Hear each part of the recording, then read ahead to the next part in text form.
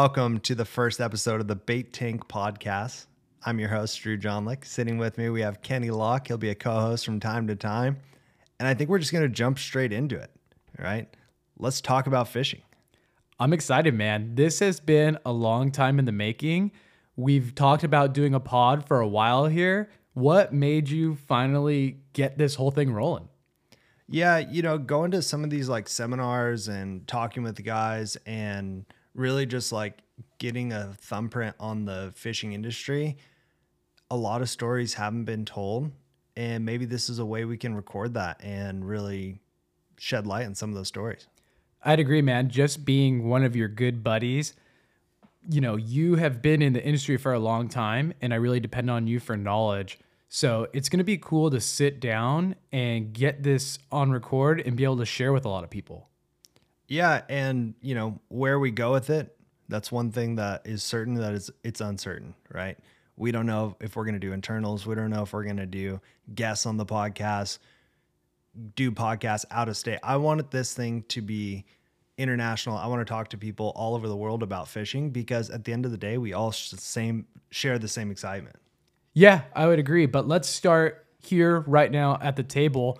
What got you into fishing, or who got you into fishing? Can you give me a little background about yourself? Yeah. So, my earliest memories fishing, goes back to like trout fishing, bass fishing. But where I really got hooked was going on the half day boats with my dad out of Dana Point, right? I would beg him to take me after the very first one. And we're just anchoring up in the kelp. This is, maybe like 2005, 2006 time. And really this big offshore scene wasn't around, and the opportunity to get out on the boat was awesome. I loved every minute of it. Even though my dad didn't even love fishing, he loved taking me. How old were you at this time? So 2006, I was probably 11, 12 years old. That's pretty incredible, because at 11 or 12 years old, I had been fishing quite a bit with my dad, but I didn't really catch the fever like that to where I was on a half day boat or really even like understand that concept. So from the get-go, you were like, this is it. I love this. Oh yeah, I was hooked. I saw the guys up on the bait tank throwing bait, and I was maybe, let's say 11 years old. They were 15, 16-year-old guys working there. And I was like, these guys are the coolest. I need some blue sunglasses. I need to stand on a bait tank one day and throw sardines out and anchovies out. Like, that's the coolest job in the world. Yeah, that is, I would say that's pretty unusual to be 11 or 12 years old and get that into it. What was like your first step into getting into it? Did you have I know your pops used to take you out and he was kind of into it. Did you have another guy that kind of came in and started showing you the ropes and getting you on the water? Because when you're 12 years old, you're not getting your own boat and going out there at this point. Yeah, no, definitely the accessibility is a big thing in fishing, right? Whether you live next to a pond or your dad owns a boat and wants to take you out fishing all the time, it's a factor in what you start doing and, where you go with fishing. And I was lucky enough, my neighbor was a firefighter, right? So he was around a lot of the times, and he loved fishing more than anybody I knew. So I'd go over there and I'd just bug him, right? I'd go over there and talk to him like, hey, what does this lure do? What does this reel do? Go through his boat. I'd be digging through the hatches of his boat, and he'd be like, get out of here, kid, So yeah, at that point, he probably seen, wow, this guy has potential and a real passion for this. And you kind of just worked your way into going out with him. Yeah. So the first trip we did, this is probably 2006. This was my first offshore trip. We launched out of San Diego, and kind of the old style of private boat fishing for offshore pelagic species was you launch out of San Diego. I remember we left his house at midnight, right? And I can't believe my parents let me go with them, first off, right? These are a bunch of firefighters. They're a bunch of this is a rowdy group, right? Yeah. And so we left at midnight. You launch at like 2:00 in the morning and you idle out all night, right? You're going 10 knots. And when we woke up, he's like, all right, we're looking for kelp patties. We're putting lures with big reels in the water.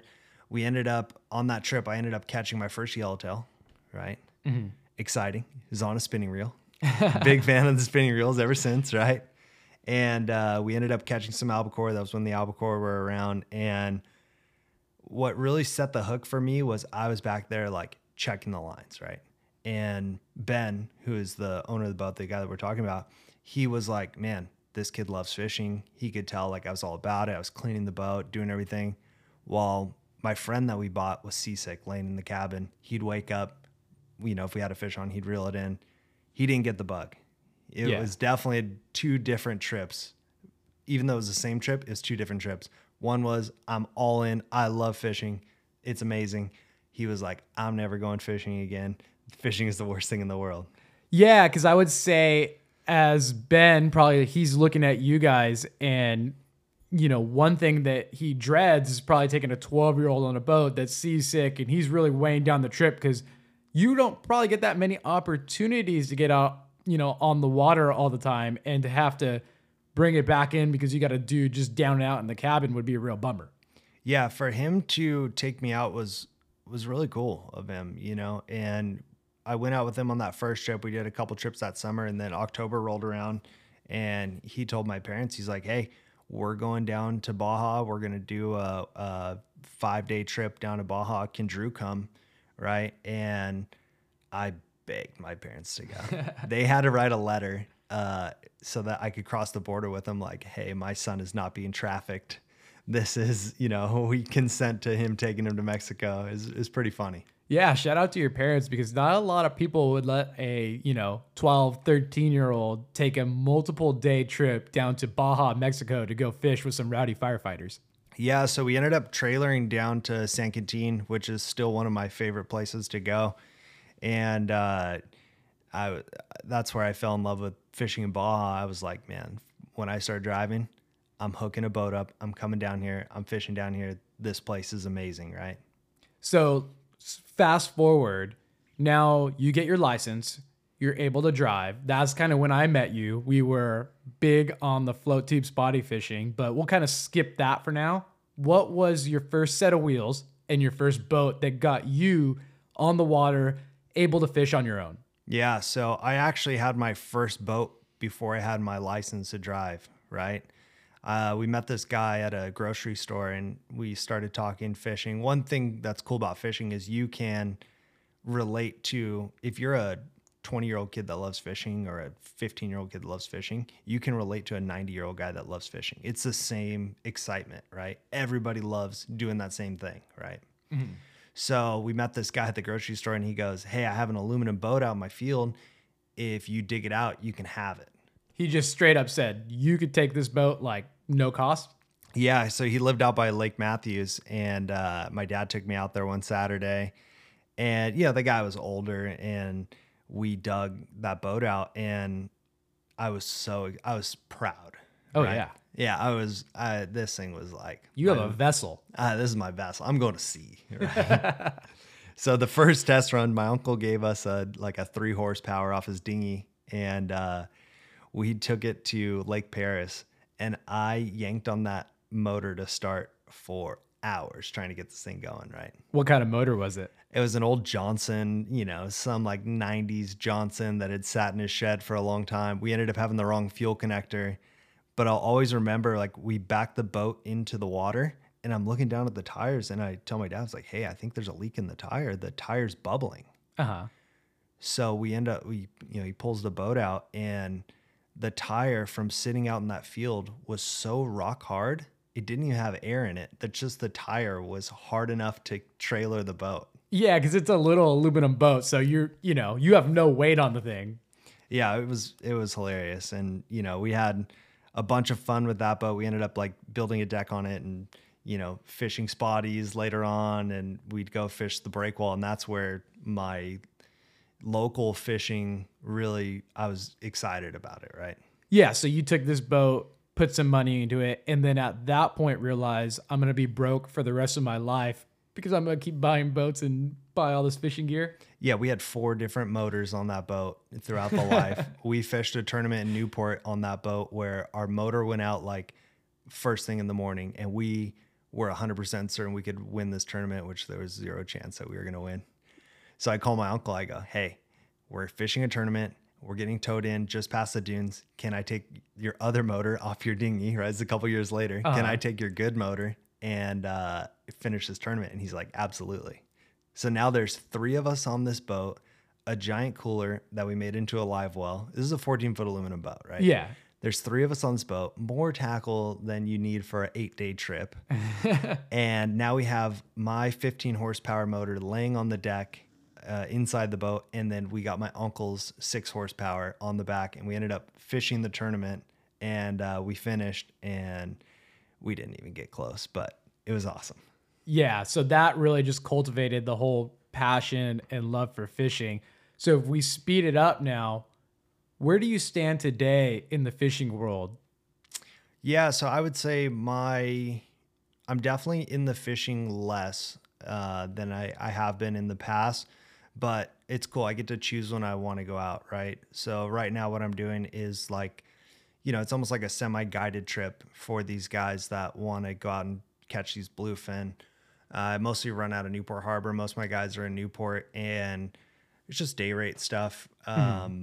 It's like my little fun project, right? It's cool. I get to run some really cool boats. I get to fish with tackle that, I may never be able to afford. And just, it's awesome because seeing other people catch fish, I'm not tied to a charter boat, right? I'm not nailed down. I have to go every single day.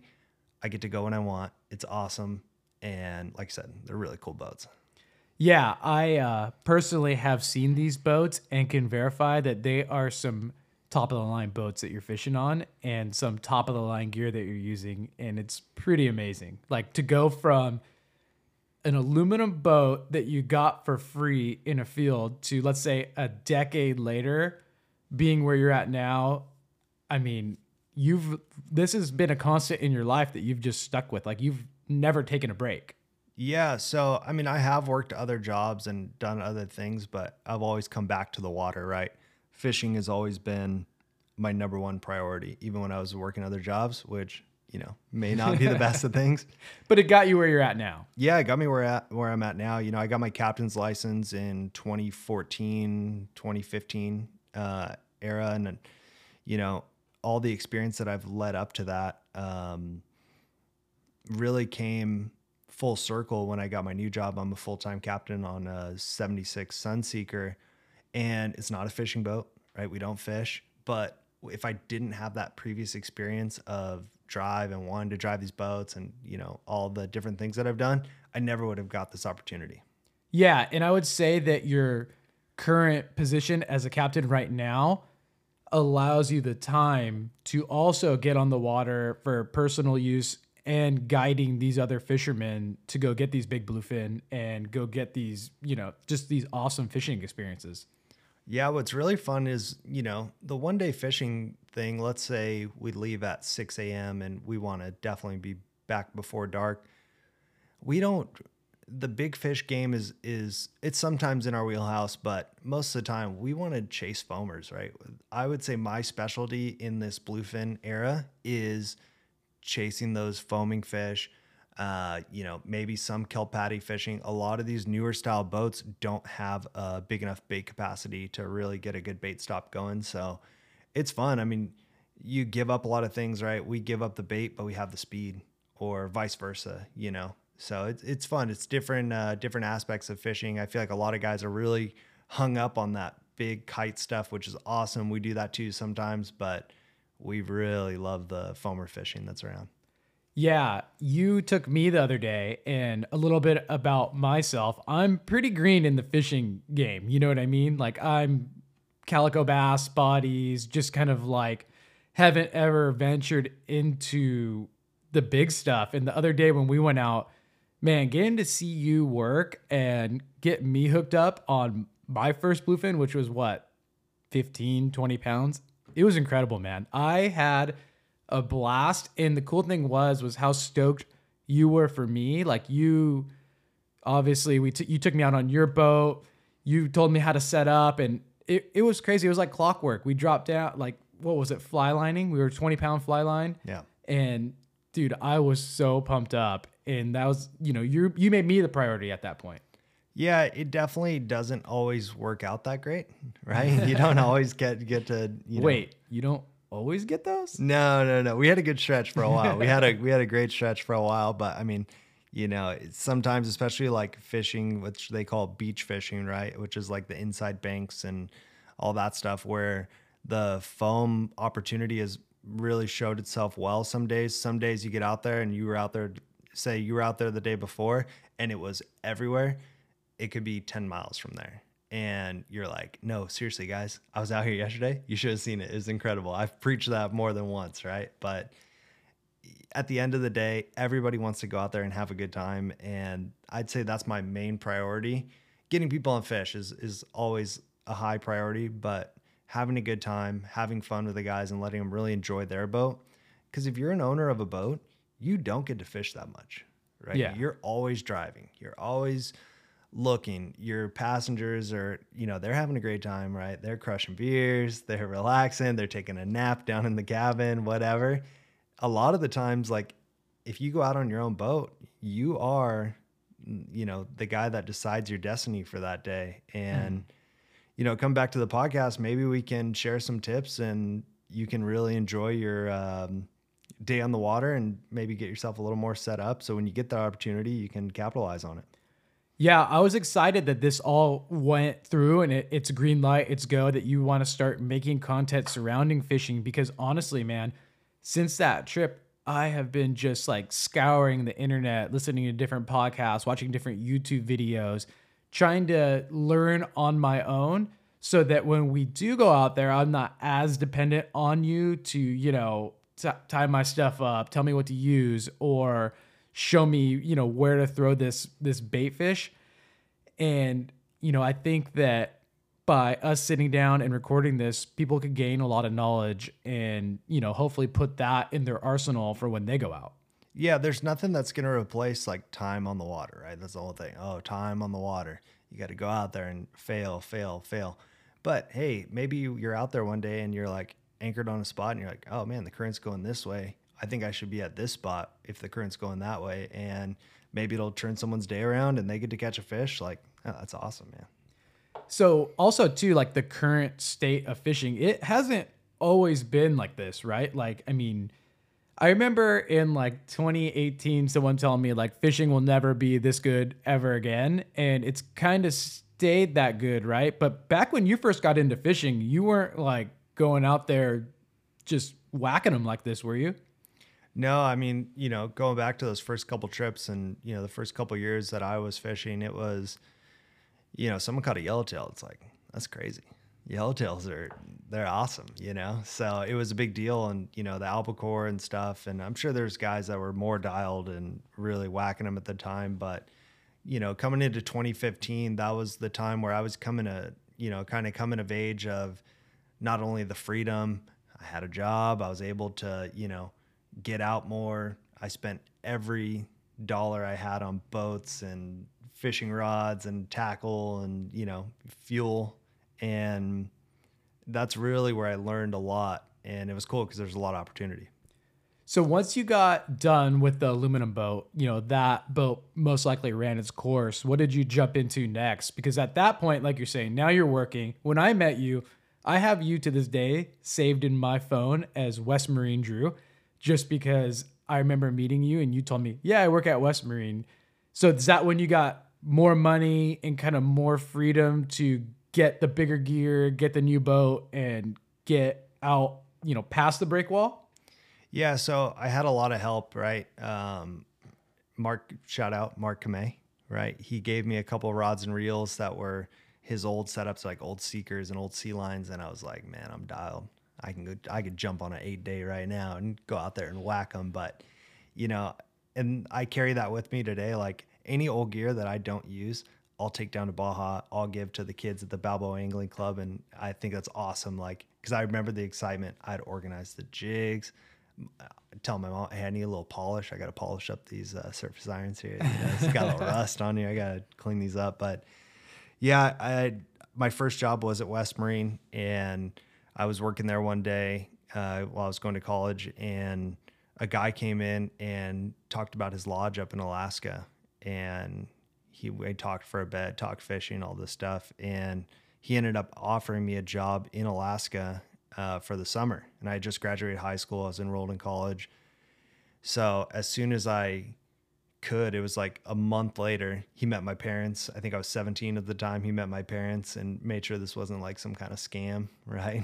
And they paid for my ticket. I had to work off the payment of the ticket, my first couple of weeks there, and went up to Alaska. I was in Southeast Alaska working at a lodge, and that was an awesome experience for a young guy, right? I learned how to work hard. We caught plenty of fish. I was like the only, I started off as like a dock hand, right? I was just like around. So we had charter boats, and then we had self-guided, they call it, right? It's like 18-foot skiffs guys could take out. And it was cool because I got to really work on my people skills, talking with different walks of life, different people. We had some crazy people come through and accidents, and we're really self-sufficient. We're 50 miles from the nearest town. So we were out in the middle of nowhere. We had to make our own water.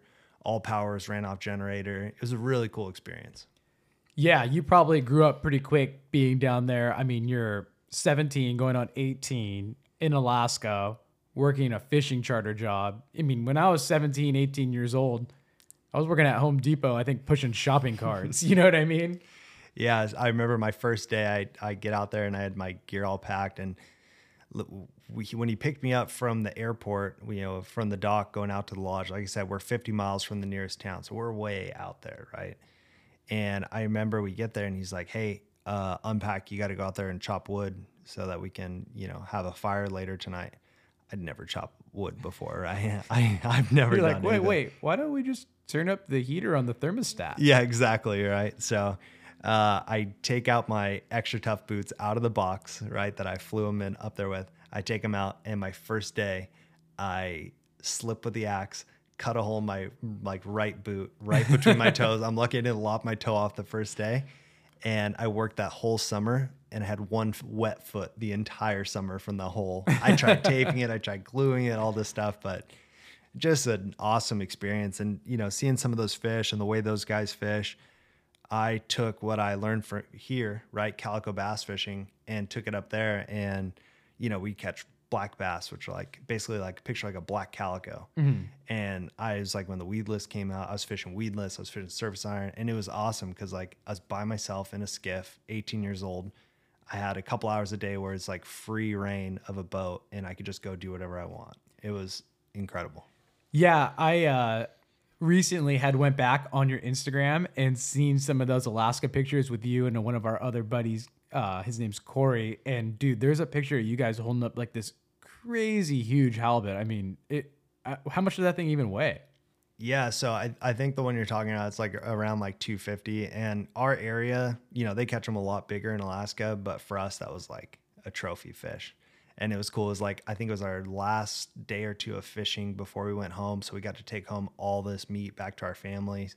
One of the owners, the owner's brother actually worked for Alaska, so we could mail fish home at any time. And I remember calling my dad a month into my first year, and I was like, hey, Dad, you got to go down to the airport.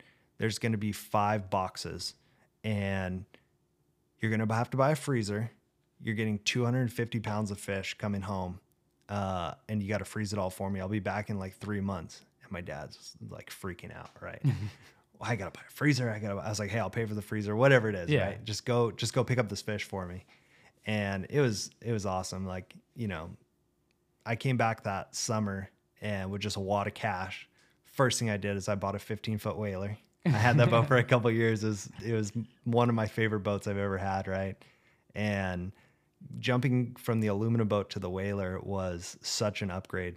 We could fish offshore. We could go out past the break wall, fish the kelp lines. We fished a lot out of Long Beach, PV. We'd run it to Catalina on some nice days, some not so nice days coming back. And it was an awesome boat. So that 15-foot whaler granted you access to start fishing these different styles of fishing, right? Yeah, you learned about drifts. You learned about, at the time I didn't really know. We just pulled up to a kelp spot of kelp and just start casting swim baits, right? And it was later on, it took a couple years to say oh, okay, hey, here's a leading edge of the kelp. The current's coming this way. Let's set up here. It seems I heard other guys talking about setting up on the front of the kelp. I could never find the front of the kelp, but we did our best, and we caught a lot of fish on the boat. It was really fun. Yeah, I remember that time frame pretty well. And because I remember being really into, me and you would hang out and we'd fish spotties and calicos and stuff. And then I can vividly remember you taking that next step and me being like, whoa, taking that next step is a lot more. And, you have to have a better boat and better fishing gear. And I didn't have any of that at the time. I didn't really start fishing a little more with you until you got your next boat, which was an amazing boat. And that was the Cabo, right? Yeah. So I had a couple boats in between that I just like flipped and sold. And I've probably owned a dozen boats in my lifetime. Some I wish I didn't sell. Some Name one. that I wish I didn't sell. Yeah. I had this awesome Boston Whaler Revenge, right? It's almost like a cuddy cabin. It's like an outrage hole. It's like a 22-foot outrage hole with like a little cuddy, a walk through the windows. You can walk up there to cast. I had this awesome thing, and I bought it for like $6,000, right? Yeah. The guy's like, yeah, the motor's toast on it. But I was still like, oh, this hole's awesome. It's rock solid. I'm going to do something with it. And like a week later, a guy offered me a bunch of cash for it, and I had to sell it. And I was just like, ah. Yeah, that's a $40,000 COVID boat nowadays. Yeah, no kidding. You know what I mean? But yeah, the Cabo is such a great boat for us. We bought it out in Lake Elsinore, of all places. It was like on a lot in Lake Elsinore, and I was partners on that boat with our buddy Howie. Did you have to dig it out? No, we didn't have to dig that one out. It wasn't free either.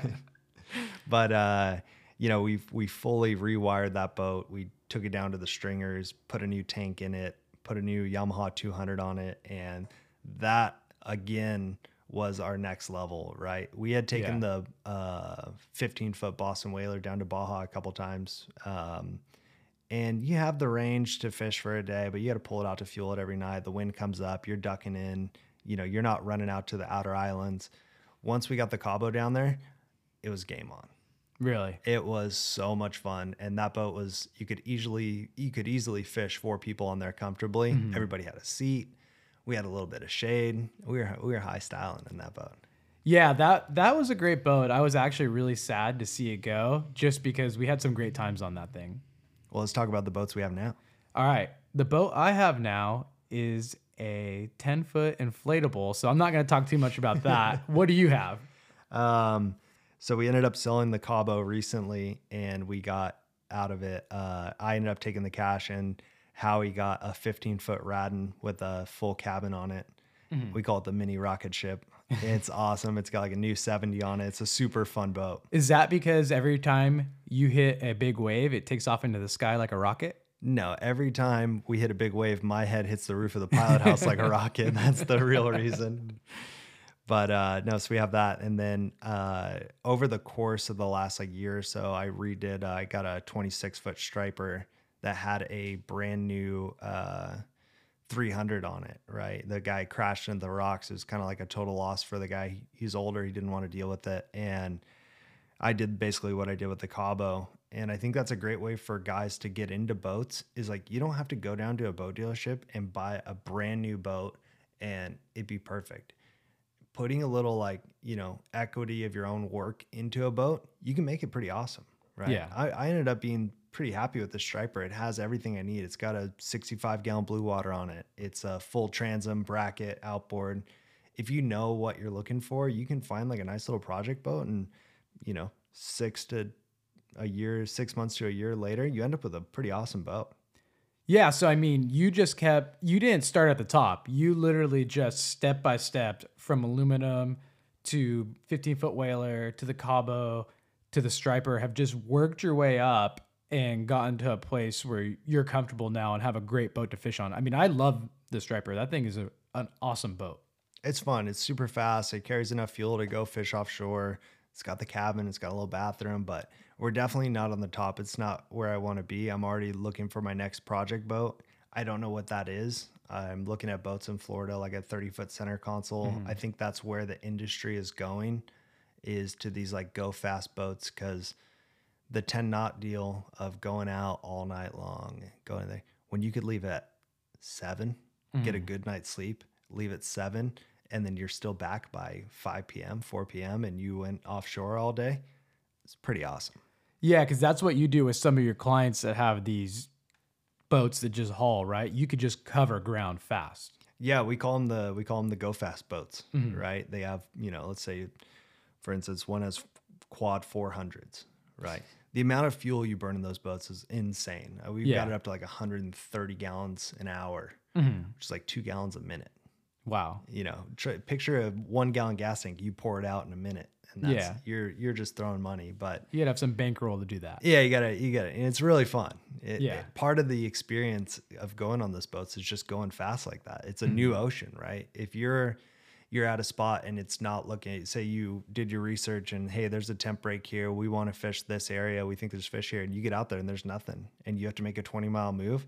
That go fast boat could be what saves your day, right? You can get yourself into a whole new area, whole new water, or it's crowded. Hey, let's boogie out. Let's go 10 miles up this way. And more times than not, we go away from the big group or we go away from where we don't like, we end up finding fish. Yeah. I mean, I guess it would be like driving on the freeway without traffic, right?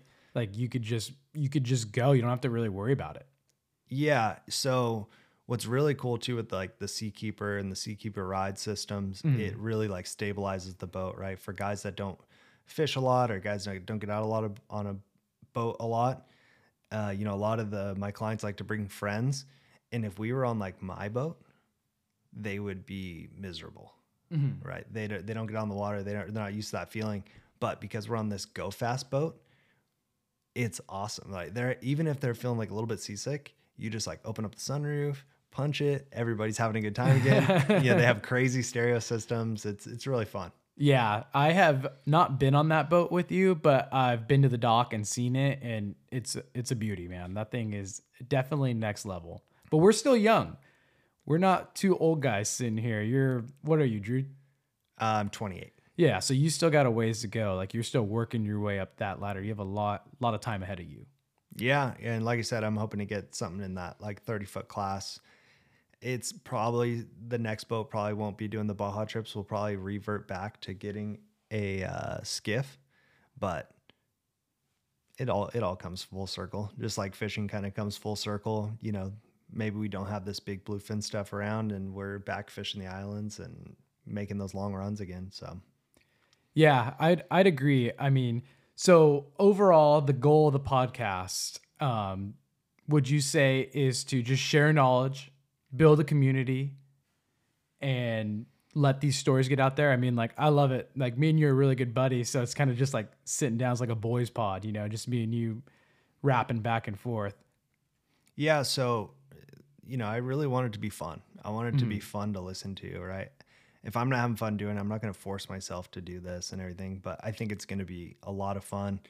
Some of the guys I've been talking to get on the podcast are guys that the average angler doesn't have access to, right? You may see them at a tackle shop, or you may, see them on Instagram or a lot of things, but, to talk with them firsthand and really like get the knowledge firsthand, like these guys are willing to share it too, right? Everybody's wanting, whether it be like your secret rockfish spot, they're not going to give up their secret rockfish spot, but everybody wants to talk fishing. It's one thing a fisherman has in common is like I said earlier, you see a guy with like a Bass Pro hat, you're like, either he drives a squatted truck or he loves fishing. Yeah, fishing is universal, right? Like all around the world, everyone knows what a fishing pole is pretty much. It's, whether it's saltwater, freshwater, there's most people have had an experience with fishing in their life, I'd say.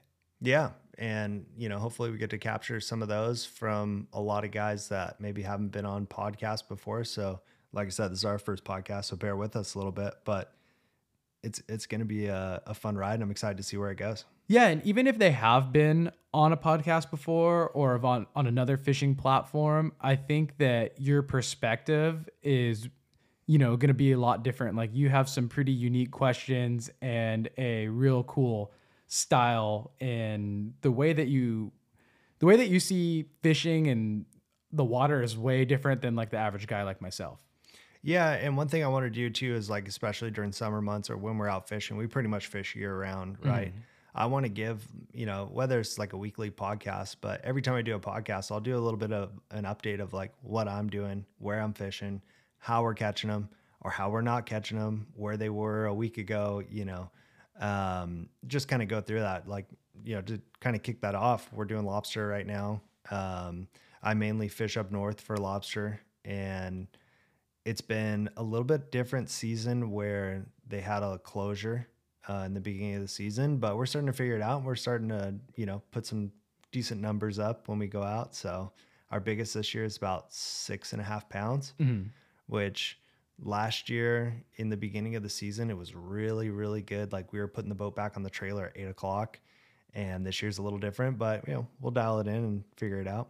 Yeah, you took me for my first lobster trip last week, and dude, it was a ton of fun. Like you've been doing this for a long time. Like since I met you, that was kind of your deal is lobster season. You were out like what, 4 nights a week working charters, and man, it was a ton of fun just doing the hoop net stuff. Like I had never done that before. Yeah. So in 2015, that guy, Ben, that we were talking about earlier, he said, "Hey, I want to do charters. I'm looking to retire, and that's going to be like my little retirement gig." And, what ended up happening was I was his deckhand, right? I was his go-to guy. So I'd deckhand for him. He also had a 26-foot striper with a tower and, the whole nine. So, I mean, it was a stretch for a 4-pack. It was a small boat to fish, but the guys that we met, and it was an awesome experience. We ran that till like 2018. And I guess at the beginning we just did offshore fishing because it was so good in 2015, 2016. It was easy. It was fun, right? It was profitable. We could fish right offshore, and we're 10 miles out of Dana Point, limits of Yellowfin. It was amazing. But winter came around and we started looking at hoop netting, and he had always dove. I had started diving at that point, and we started doing some hoop net stuff, and we ended up taking over, right? We started hoop netting charters. We ran out of Rainbow Harbor in Long Beach, right by Yard House there. And we did that for like 4 solid years of, like you're saying, 4 to 5 nights a week, running over to the island and fishing the front side of Catalina, experimented with that deep stuff. And it was really, really good when we first started doing it. And it was a ton of fun. Yeah. And probably a great learning experience as well. Yeah. I mean, we broke down out there. I broke down with clients on the boat. It's not fun. It's like, and that's one thing that I want to say is that I hope we jump into some just stories on the water that don't, may not involve catching a fish or anything like that, but just those stories that when you're sitting around with like your 3 best buddies and you're telling these, man, we broke down, or we, reeled them in and we said, let's go to Catalina and have some fun. Like, I love that kind of banter, and I love those stories as well, because that's the other side of fishing. You know what I mean? Like sometimes when you get to go just spend the time with your friends on the water fishing, and you don't have a care in the world, like that's some of the best times, man. Yeah, that's how I got my first like real like captain job that wasn't like charter fishing, right? We took out the 15-foot whaler. It's me and a good friend, Lauren. And we're fishing at the break wall, running the trolling motor off the main battery, ran it dead, called towboat, right? And now he's a good friend. Mike came out and he towed us back in, and we were talking with him when we got back to the dock. It's like 2 o'clock in the morning, right? He was like over it. Yeah. But he was like, yeah, if you had your captain's license, I think this was 2014. He's like, if you had your captain's license, I'd hire you on the spot. And that motivated me. I was like, man, I need to get a captain's license, right? Say no more. Yeah. So I ended up going through the whole classes, all that stuff down in San Diego. I called him like 6 months later and I was like, hey, I got my captain's license. I'm ready. And he's like, well, I don't have any spots for you. I was like, oh, man. But he called me about a month later, and I ended up working at Towboat Yes Long Beach with all those guys. And hopefully they jump on the podcast. We have a lot of super fun stories of just, crazy weather, broken boats, some of the crazy stuff we saw out there in the middle of the night. And, Yeah, when you were working for Towboat, that was some of my favorite phone conversations with you. You would get off and, you would drive home and call me, and I'd be like, what happened today? No way. That thing sunk, or, who'd you rescue? I mean, there's a lot of people that are distressed out there that you guys helped. Yeah, and it was fun because when we weren't working, right, when there's nothing to do, we're out spotty fishing, we're out fishing the break wall. If you see those guys in tight by the break wall, they're not looking for a boat, right? They're bass fishing. They're all fishermen, but it's just that common bond of fishing goes back to it. So we're excited to share those stories too. Yeah, it's going to be a good time, man. I think that we have endless things to talk about. And just if you dig deep into your contacts, you could have a lot of great people on this podcast that could share some knowledge and some great experiences. Yeah, absolutely. And we're excited. And I think this was a great episode to kind of give, maybe down the line we have 100 episodes back or 100 episodes out, and people can go back to this first episode and like, who is this? Yeah, who are these two goofy guys? Who's this Kenny Carp guy? I've never caught a carp, for the record. But thank you guys for tuning in. We did start an Instagram for the podcast. It's on Instagram. It's Bait Tank Podcast, and we'll be available on Spotify. We'll be available on Apple Podcasts. And if you listen to a podcast and you use a different form, shoot us a DM on Instagram. We'll put it up on all platforms, and really spread the word. Yeah, and if you really want to pump the boys up, and I mean, literally, if you could write us a review, let us know how we're doing, man. I mean, I'm nervous. This is my first pod I've ever done, so getting some feedback would be pretty awesome. All right, guys. Thanks for tuning in to the Bait Tank Podcast.